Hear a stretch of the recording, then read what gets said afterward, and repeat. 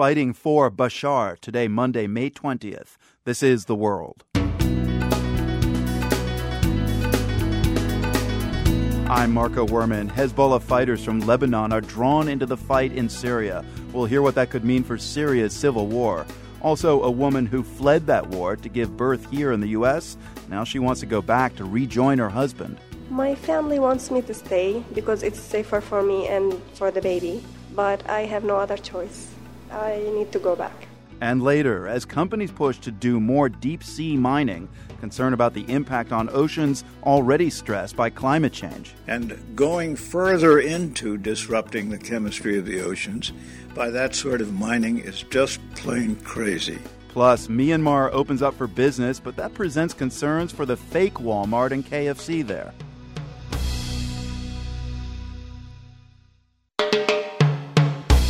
PRI's The World is supported by Medtronic, now accepting nominations for the Bakken Invitation, a global celebration of patients helped by medical technology who make a difference in their communities. More on how nonprofits can earn a grant at liveongiveon.org.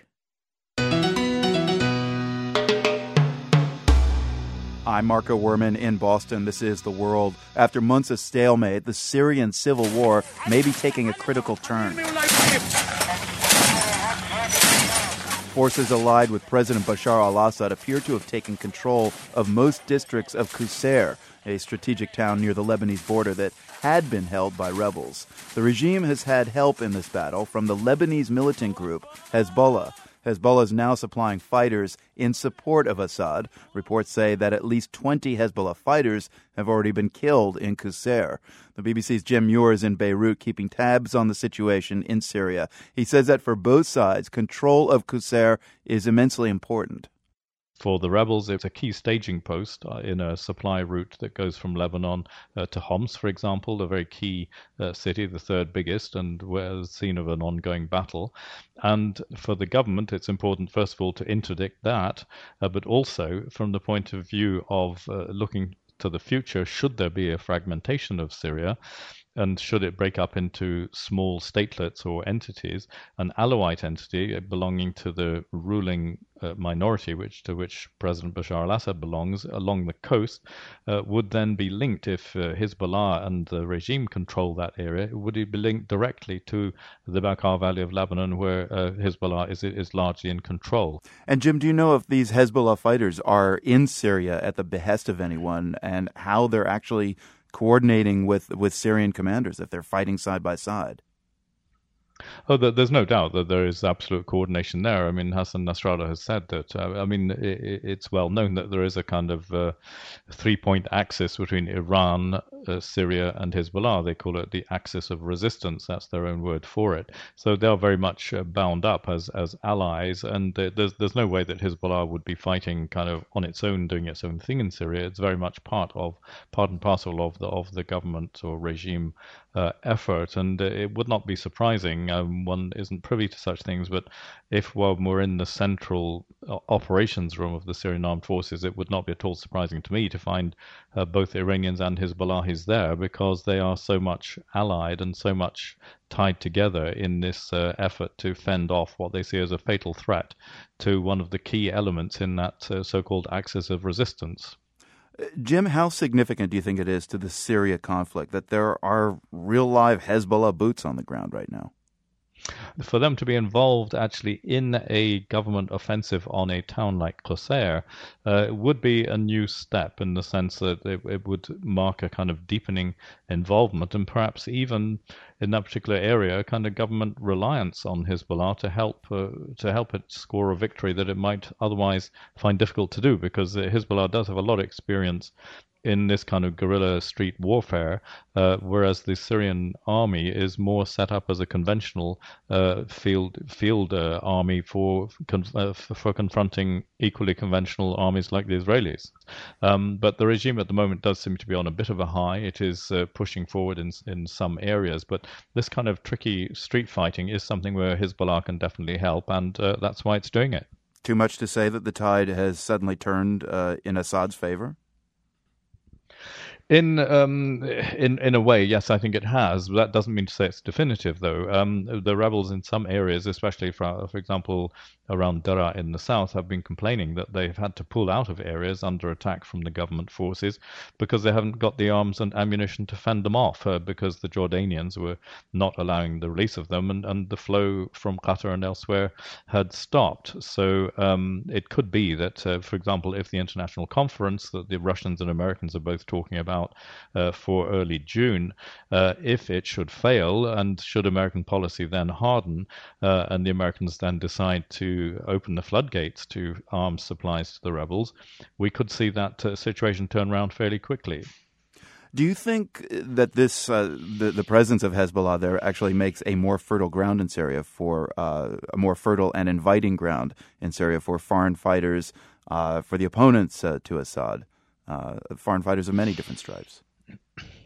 I think it's a situation where both sides are kind of justifying each other. I mean, the rebels are saying, look, Hezbollah's there, Iran is there, the Russians are providing arms. Meanwhile, the regime and its supporters are saying, look, all these jihadis and foreigners flooding in there, and it's a situation where each justifies the other. So the more Hezbollah gets involved, the more difficult it is, for example, for people to say, well, the other side shouldn't have outside help as well. The BBC's Jim Muir speaking with us from Beirut. Thank you, Jim. You're most welcome. The fighting in Syria is becoming more internationalized, even without the official intervention of other governments. The situation is also exerting a pull on Syrians who aren't there. One of them, Alam, a 28-year-old medical resident from Syria. Alam asked us not to use her last name. She did her training in Syria where she met her husband. He's also a doctor. Today she lives in Brooklyn, New York, but her husband does not. And she now feels caught between two options, staying in New York or returning to Syria where the war continues to rage. She told her story to reporter Yael Evan-Or of Feet in Two Worlds, a project that brings the work of immigrant journalists to public radio. The first thing Ahlam does when she wakes up in Brooklyn is check out Syrian Facebook pages. She wants to find out whether there's been more fighting in Ariha, her hometown in Idlib province. Then she calls her husband. Ahlam left Syria late last year when she was about 8 months pregnant. I came here to have my baby here. It's safer, and there's no safe place to give birth over there. And now I'm with family, but the thing is my husband is over there, and he cannot come here, so what are we going to do? Ahlam says there's not much they can do. Since the U.S. closed its embassy in Damascus last year, her husband can't apply for asylum while he's still in Syria. And getting him a green card to work in the U.S. would take years. I think there's no way to bring him here, because I asked a lawyer and he told me you can't do anything but to apply for him. And I applied for him, but it usually takes like 2 years. Ahlam went on maternity leave from her job at a hospital in Idlib city.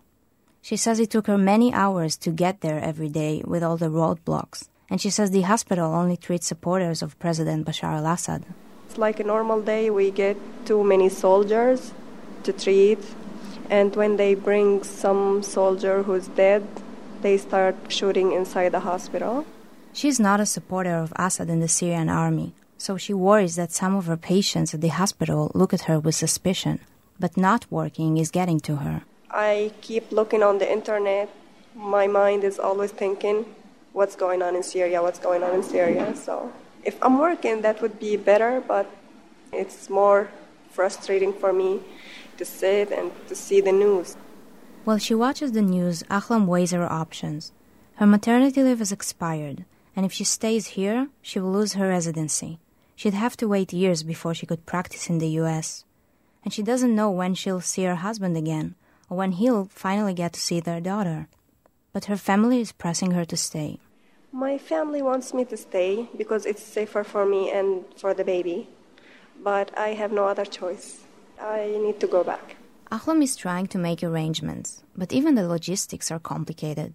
She's having trouble getting a passport for her daughter. First, she needed her husband's signature for the papers. That's finally come through, but the passport still hasn't arrived. So even though she's made the decision to go, she's still waiting. For The World, I'm Yael Evan-Or, Brooklyn. Do democracy right, and you too could benefit. That's one of the carrots the president of Myanmar has dangling in front of him. President Thein Sein is in Washington this week for a historic meeting with President Obama. Not long ago, Thein Sein was on a travel blacklist. But in the past 2 years, Myanmar has undergone dramatic political change that pleases the White House. And Thein Sein is hoping that'll mean more U.S. investment in Myanmar.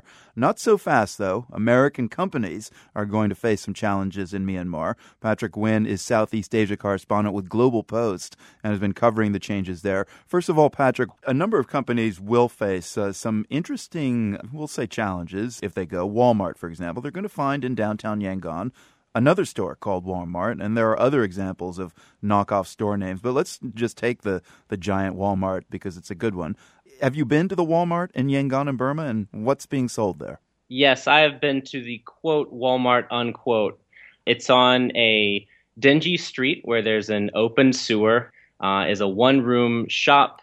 Stray dogs are kind of flitting in and out, and there are only two types of items on sale inside there, washing machines and mobile phones. Right, so it really has nothing to do with the real Walmarts. The woman who founded this fake Walmart in Yangon, why did she call it Walmart? She had heard of it from her brother, who is a politically active guy, and a lot of times the politically active groups in Myanmar get support from the U.S., but she did recognize that it had some cachet in a country where American products haven't been able to be legally imported for decades. And Patrick, in your article for Global Post, you also talk about a Kentucky Fried Chicken that looks a lot from its signage like the real thing, though instead of a spork, they give you French fries and you have to eat them with chopsticks. How many of these knockoff stores are there just in Yangon? In Yangon, there are many. I mean, you're not going to see them on every block, but once you start to get to know the city, as I have over the past 3 years, you start to notice them. There's a fake KFC that arrived not too long ago with a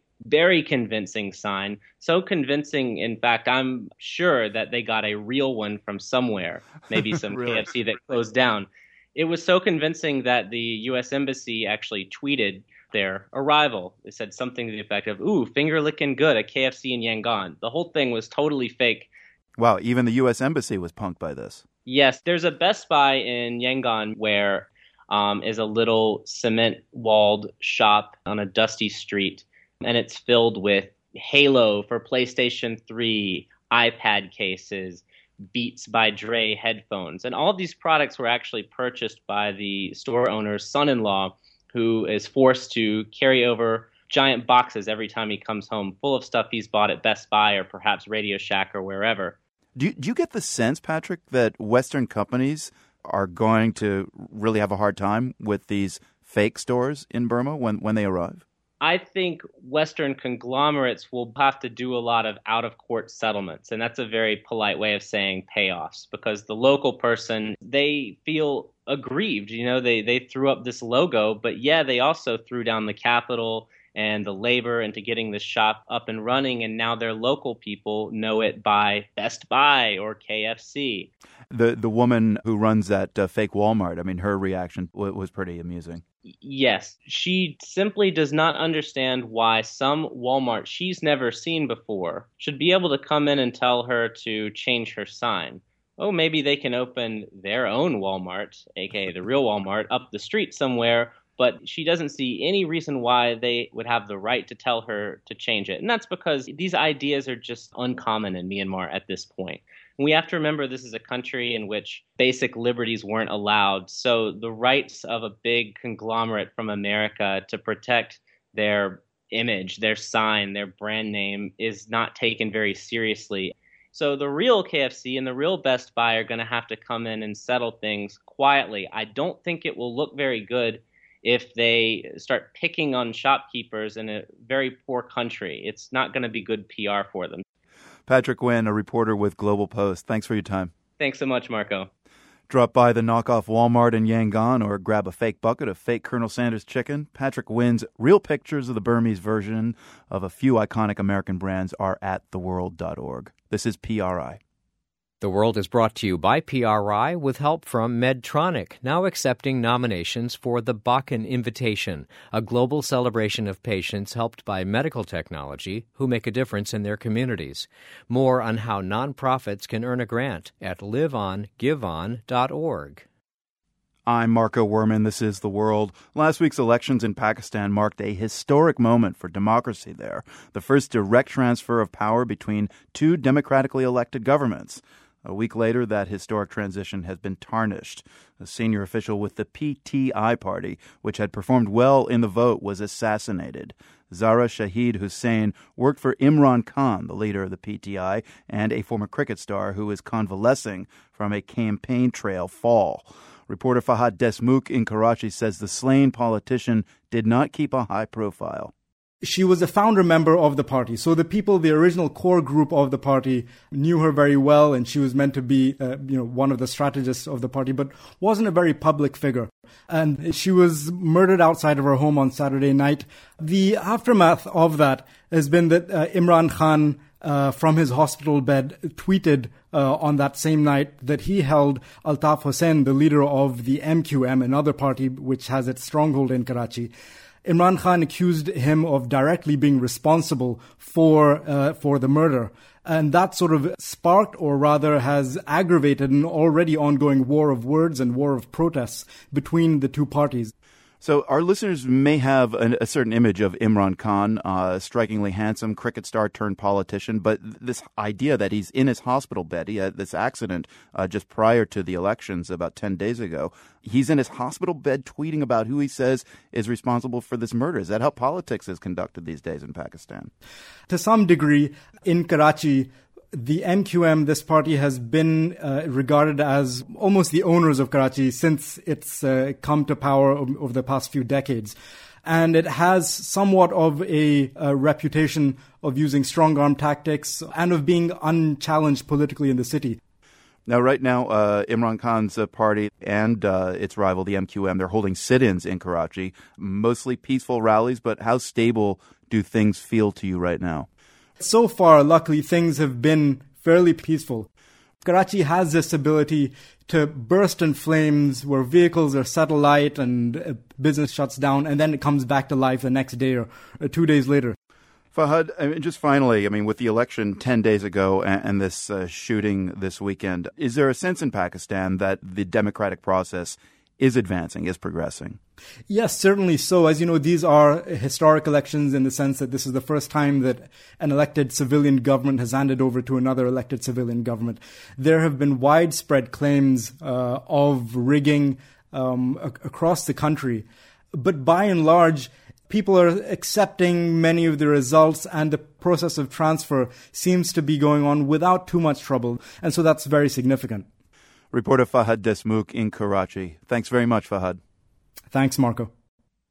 Now, way down at the bottom of the sea, there are riches waiting to be hauled up. And we're not just talking sunken Spanish galleons. We're talking minerals, billions of tons of them that line much of the ocean floor. Countries and companies around the world are staking their claims. And one of the first to get the okay to explore is a British firm that got its first taste of what's down there through a famous Cold War caper. Here's Christopher Worth in London. The world couldn't afford to send me out to sea for this story.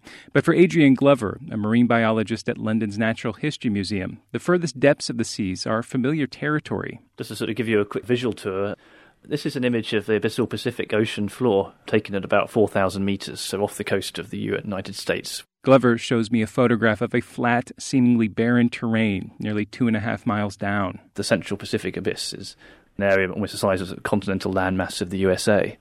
And it's an area where the seafloor is carpeted in these little potato-sized accretions. Those accretions are known as manganese nodules. Glover hands me what looks like a lump of coal. This is a manganese nodule that I picked up from the Central Pacific. Oh, so it's much lighter than I thought it would be. They're quite light and they're quite crumbly.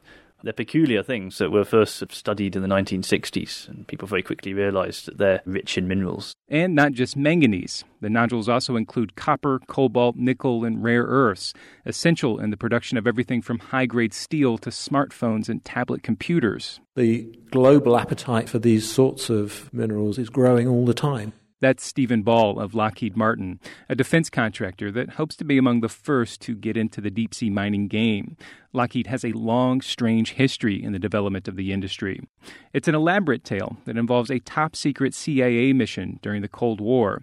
And oddly enough, Howard Hughes, the eccentric American billionaire. Howard Hughes was contracted to go look for a lost Russian submarine. A nuclear-armed submarine that sank in the deep Pacific in 1968. Ball says Lockheed helped raise the submarine in the 70s to collect intelligence on the Soviet military. This archival film shows a burial at sea for the Soviet sailors recovered in the covert operation. The officers and men of this ill-fated USSR submarine, whom we honor here today, have reached their journey's end. And here's the connection. The official story at the time was that Hughes, working with Lockheed, was searching for manganese nodules. Hence, that's how we came to be doing this surveying of the ocean floor. Which did indeed give the company detailed data on the nodules.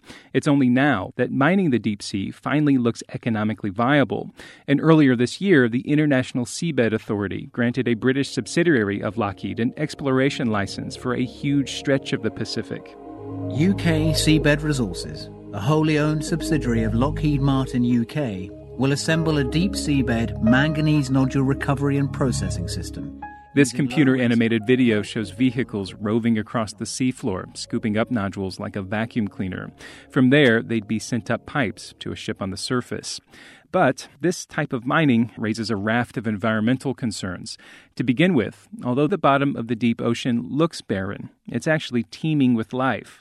And Rod Fujita of the Environmental Defense Fund says no one knows how long it would take those ecosystems to bounce back from mining. The recovery rates are likely to be very, very, very long because growth rates are very low down there. In fact, some ecologists are very blunt on the matter. That mining that they're proposing is highly destructive. George Woodwell is with the Woods Hole Research Center in Massachusetts. He says deep-sea mining could affect large parts of the oceans at a time when they're already under stress from climate change. We already have major changes in oceanic chemistry, and going further into disrupting the chemistry of the oceans by that sort of mining is just plain crazy. Lockheed Martin says it takes environmental concerns seriously. In line with international rules, the company says it's collaborating with scientists like Adrian Glover at London's Natural History Museum to study its patch of the seafloor before it mines. In fact, some marine biologists see teaming up with industry now as an opportunity to lay effective ground rules before full-scale mining gets underway. We have to get it right. We don't want 100 years from now conservation scientists to say, oh my God, what were they thinking? Cindy Lee Van Dover of Duke University has worked with a company that plans to mine another type of mineral-rich deep-sea ecosystem known as hydrothermal vents. But that's not to say she doesn't feel conflicted. This is a hard thing for me because I'm a tree hugger. I've spent my life studying these animals. On the other hand, pragmatically, it's not is it right or wrong? I think it's going to happen, and I think it can happen in a way that we can get the minerals and still protect those animals. If it is going to happen, it's because there could be lots of money to be made. More than $60 billion over 30 years for UK businesses alone, according to Lockheed Martin. The company hopes to realize that bonanza in the next decade and plans to begin environmental research in the Pacific this summer. For The World, I'm Christopher Worth, London. This is PRI.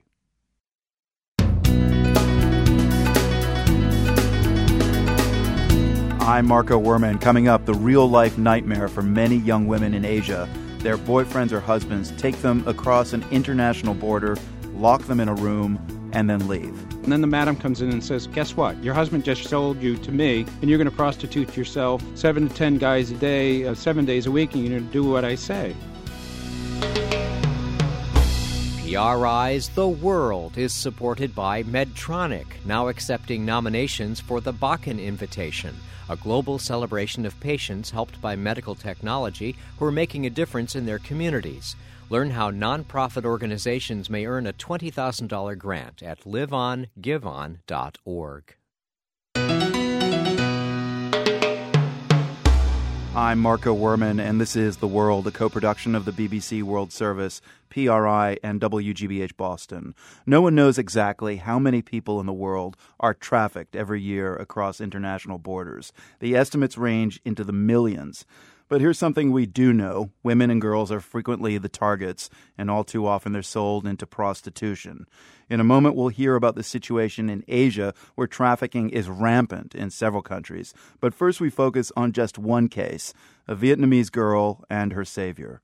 Here's reporter Philip Martin of WGBH. It's mid-morning. A light rain is falling. The car I'm in weaves through chaotic traffic. Also in the car, 2 teenage girls. One girl I'll call Kui. She's 17. She and her friend are all smiles, but don't let their laughter deceive you. What they've been through in recent months is horrific. Kui and her friend were kidnapped, beaten, raped, and sold into slavery by human trafficking rings in China. The girls found their freedom with the help of the guy sitting next to me. He's Tanak Van, a lawyer for the anti-trafficking organization Blue Dragon. He describes how he rescued Kui just a few days ago. She was locked up in Guangdong province in China. And one night, the Chinese police rang me and asked for my help to rescue this girl. Right now, we're heading north out of Hanoi to Kui's village. Now, it's hard to hear above the din of the noise in the car, but Van Ta tells me that Kui told him that on the first night of her kidnapping, she was raped by 47 men. 47 men. It was 2 years ago. She was 16 when she met a man in his 20s while visiting Hanoi. She says they met in a cafe and she was smitten. They dated for 6 months and the man 6 years her senior said he loved her. One day they took a road trip north and crossed into China. It was then that he handed her over to sex traffickers. Van Ta says he still doesn't know much about this fake boyfriend. And we don't know why and who trafficked her to China yet. About 600 kilometers from border. And I has been there to rescue the girl. We've been on the road now for 3 hours, and the lanes have gotten narrower. In a short while, we'll arrive at Kui's home village.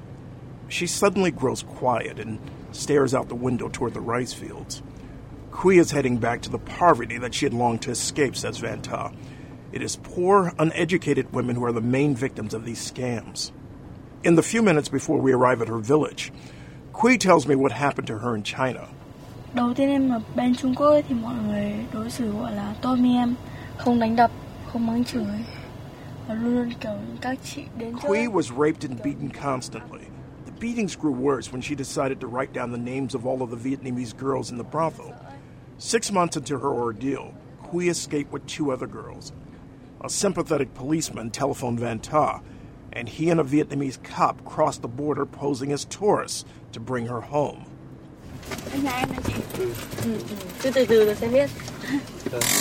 We've arrived. We make our way through a thicket of trees. Kui's mother meets us. Mother and daughter hug, and we all quickly move toward the house, lest neighbors notice and question. In the one-room home, the mother makes tea and every few minutes touches her daughter's face and smiles. Van Ta translates for her. For giving back my girls. So if likely I live in a second life, I'm so happy. Kui's mother has 8 children and says other people's daughters have also disappeared from this village. Her own sister was kidnapped many years ago, and she has heard rumors of her sighting in southern China. She fears for the next generation, including for her own grandchildren.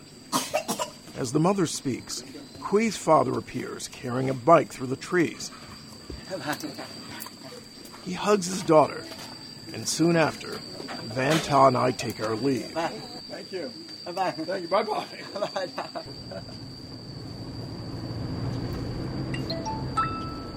Back on the road, Van Ta's mobile phone beeps.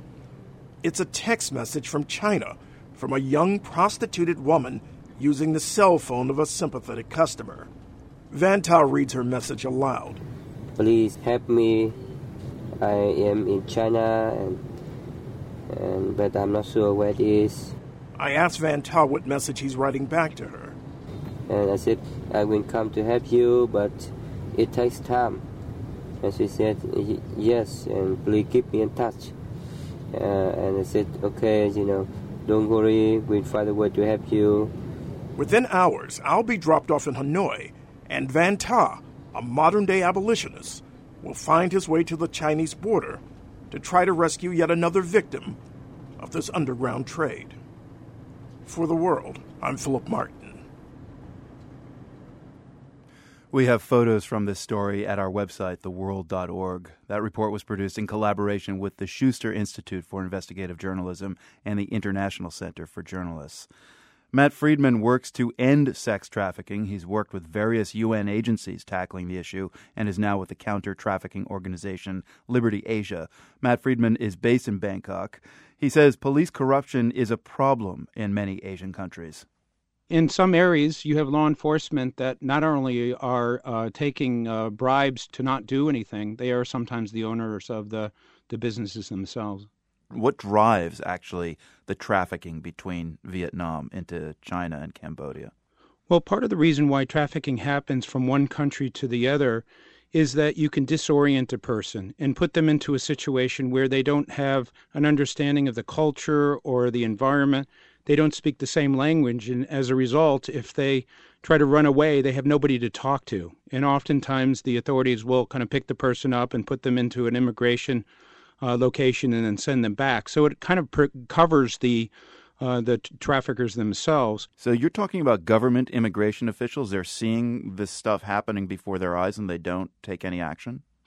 Well, actually, interestingly, the government of China has been a lot more proactive in recent years in terms of having what they called China Storm, which is an effort to kind of train law enforcement to go in and be sympathetic to these types of cases and to then go through a process and a procedure to rescue people and then get them home. Right. So what's the Vietnamese government doing to respond to this tragic situation?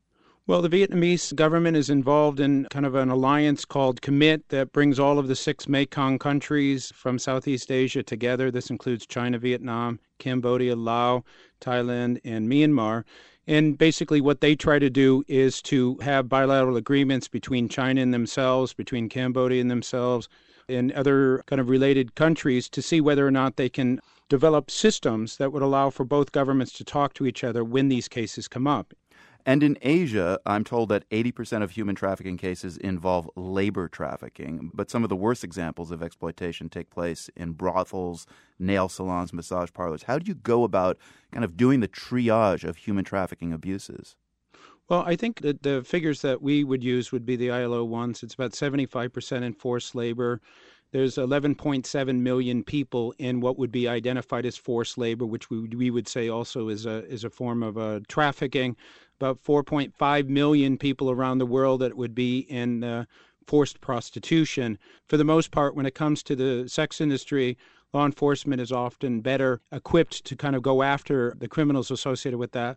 Whereas in the forced labor, the private sector has to take some responsibility for identifying a role in the fact that a certain number of these companies that are like sweatshops and so forth feed into supply chains that result in eventually us getting jeans or electronics or telephones that have some associated with forced labor type conditions. So just understanding that exists and getting the private sector to ensure that these slavery type situations aren't in place needs to be kind of one of the things that we really have to focus on. Matt Friedman, a sex trafficking expert based in Bangkok. I asked him, by the way, how he got involved in counter-trafficking.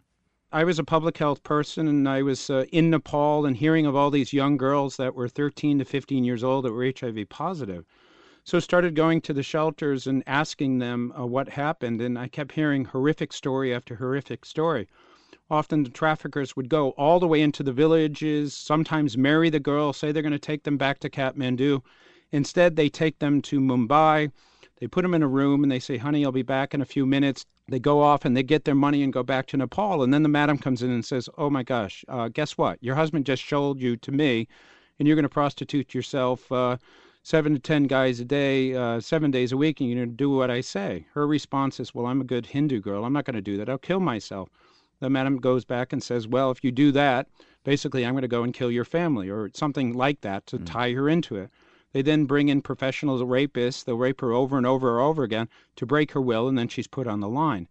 For me, I heard these stories over and over again, but it wasn't until I actually went to Mumbai. I was asked to kind of do some public health checks in the brothels. I was with a police officer. A young 11-year-old traffic victim saw me, literally ran up to me and wrapped herself around me and said, "Save me, save me." You know, I looked down at this girl. She was a child wearing a dress that was 5 sizes too big. I looked at the police officer and said, "Okay, we're taking her out." He said, "No, you're not. They'll kill us before they'll let us go."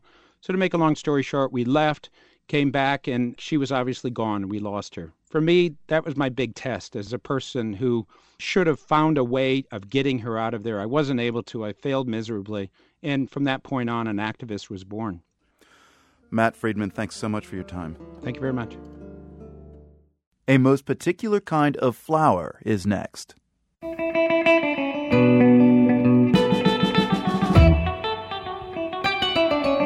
Today's GeoQuiz comes in at number 6. We're looking for the 6th largest island in the world. Greenland tops the list of big islands, followed by New Guinea, Borneo, Madagascar, and Canada's Baffin Island. And next at number 6 is the island we're looking for in western Indonesia. So can you name this place? It's known for active volcanoes and tropical rainforests. And one more thing, stinky stuff. They love the durian there. You know, that fruit that when you crack open at the husk, well, it smells either delightfully fragrant or like raw sewage, depending on your point of view. The people of this island also love a huge flower that grows wild in the local rainforest.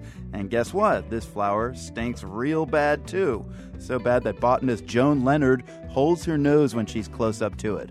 Leonard's going to reveal the answer to the GeoQuiz, but not before she fills us a bit more in on this strange flower that she and her colleagues at Ohio State University's Botanical Garden cultivated from seed. We have the rare Titan arum, or corpse flower, and it does have the stench of a rotting corpse, thus the name corpse flower. The Titan arum. Yes. So we've got some photos of the Titan arum in bloom at theworld.org. Describe its features, petals, and the rest of it. Well, actually, it's the largest inflorescence in the world, and an inflorescence is a floral structure composed of many smaller flowers. The flowers are actually deep inside the structure, so seeing the individual flowers is somewhat difficult unless you cut a little access hole to see them. The structure is very large. Ours reached 6 feet tall. It has a tall spike in the center, and that spike is what produces the smell to bring in the insect pollinators. And then it has a large frilly skirt of a deep burgundy color, about 4 feet across. And that makes kind of a funnel shape to help broadcast the odor that brings in the pollinators. Right. And how bad does it smell? I mean, why do you say it smells like a corpse? Is there anybody who can verify the corpse smell of this flower? Actually, earlier this week, we had a visitor who works at the morgue nearby, and she was able to verify for us that, yes, indeed, it has that odor. Wow. So the smell will accumulate in the greenhouse, start to head down the hallway. And so folks who are a good 100 or 200 feet away can get a whiff of it on the winds and know something's going on. Okay, so smell aside, would you say it's a pretty flower? It's actually gorgeous color. It's a deep burgundy. It looks almost like a crushed velvet. And the smell is supposed to attract pollinators. What insects are attracted to the smell of a corpse? So just like you would find on roadkill, you're going to have flies that are attracted, carrion beetles, the types of insects that would come in and look for a meal on a dead animal. So it must be kind of weird to see a gorgeous flower and then, whoa, what does this thing smell like? It is quite the contrast. So where in the world does the Titan arum grow in the wild? It is native to the island of Sumatra in Indonesia. Okay, so listeners, if you answered Sumatra, you got the GeoQuiz right. Is it a rare flower? I mean, is it an endangered species? It is not on the endangered species yet. It's on the threatened species list.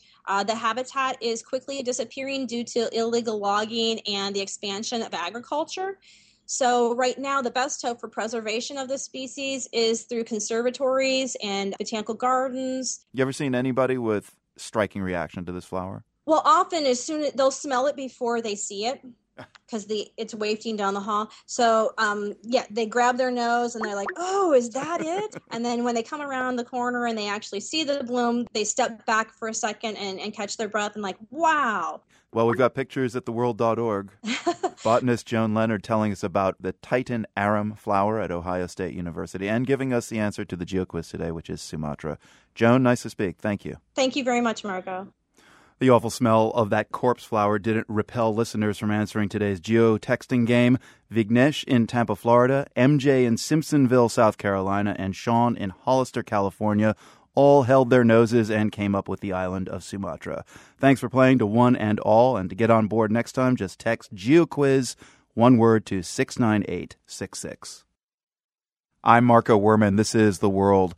I like to garden, and one of the rules I employ as a fairly orthodox gardener is, if it's not a plant or dirt, I don't want it in the garden, which pits me against the organizers of Britain's Chelsea Flower Show. For the first time in its 100 years, the renowned event will allow ornamental figures in the displays. That's code for gnomes, as in garden gnomes, those little bearded statues of short men with pointy hats.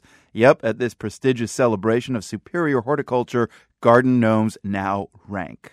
Jekka McVicker is very pleased. She's a council member of the Royal Horticultural Society and head of floral judging. Ms. McVicker actually smuggled in a gnome to the flower show back in 2009. I'm an exhibitor, you see, and in 2009, on the Sunday, a lot of us exhibitors have our mascots, and mine happened to be a gnome, a very tasteful gnome in green, actually, and he was fishing, and he made front page of the Evening Standard, but it was before judging. This year, the gnomes have been decorated by celebrities, including Elton John, and as McVicker told the BBC, that one's a looker. Oh, brilliant. It's all spangles. It's got beautiful glasses on and glittery head. I mean, did you really expect a modest gnome from Elton John? Now, when the Chelsea Flower Show is over, the gnomes will be auctioned off on eBay to support school gardening programs, which is pretty nice.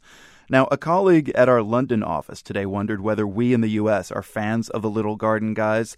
I didn't answer, but our web team thought we here in the U.S. didn't want to be out-gnomed, so let's show them some American gnomes.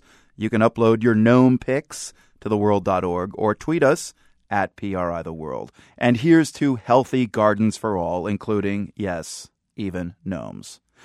Finally, every now and then, we ask our reporters who are on assignment overseas to go to local record shops in the places they're at to find out what's hot there. So we sent the world's Jason Margolis to a store in Sao Paulo, Brazil, to look around for some records. Jason, what did you find?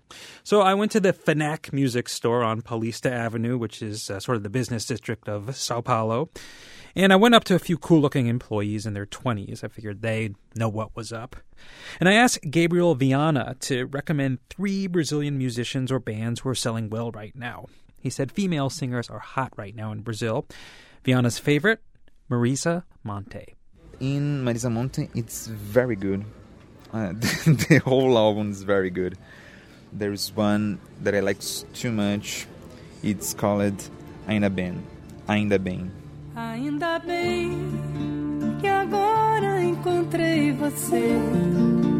Eu realmente não sei o que eu fiz pra merecer você, porque ninguém. Viana's first choice was easy. Then he wanted to give his remaining choices a bit more thought. He seemed a bit nervous flipping through CDs. I had told him I knew nothing about Brazilian music, and he seemed to feel personally responsible for my education. My interpreter, Ana Pereira, stepped in and suggested 72-year-old Roberto Carlos, known in Brazil simply as the King. You would have to take Roberto Carlos. Roberto Carlos. Could it be? Could it be? It's a romantic, mellow type song. You know, Roberto Carlos is the typical singer for the old ladies who are 60s, and you know, because at the end of his shows, he brings a bunch of roses and he kisses the roses and he shows to his audience. So he's very, very mellow, very romantic. And Carlos's music is selling well again because this song is now featured on one of Brazil's most popular evening soap operas. Cara que pensa em você toda hora. Quantos segundos se você demora? está todo o tempo querendo te ver, porque já não sabe ficar sem você. Very pleasant. But what if I wanted something with a little more sizzle?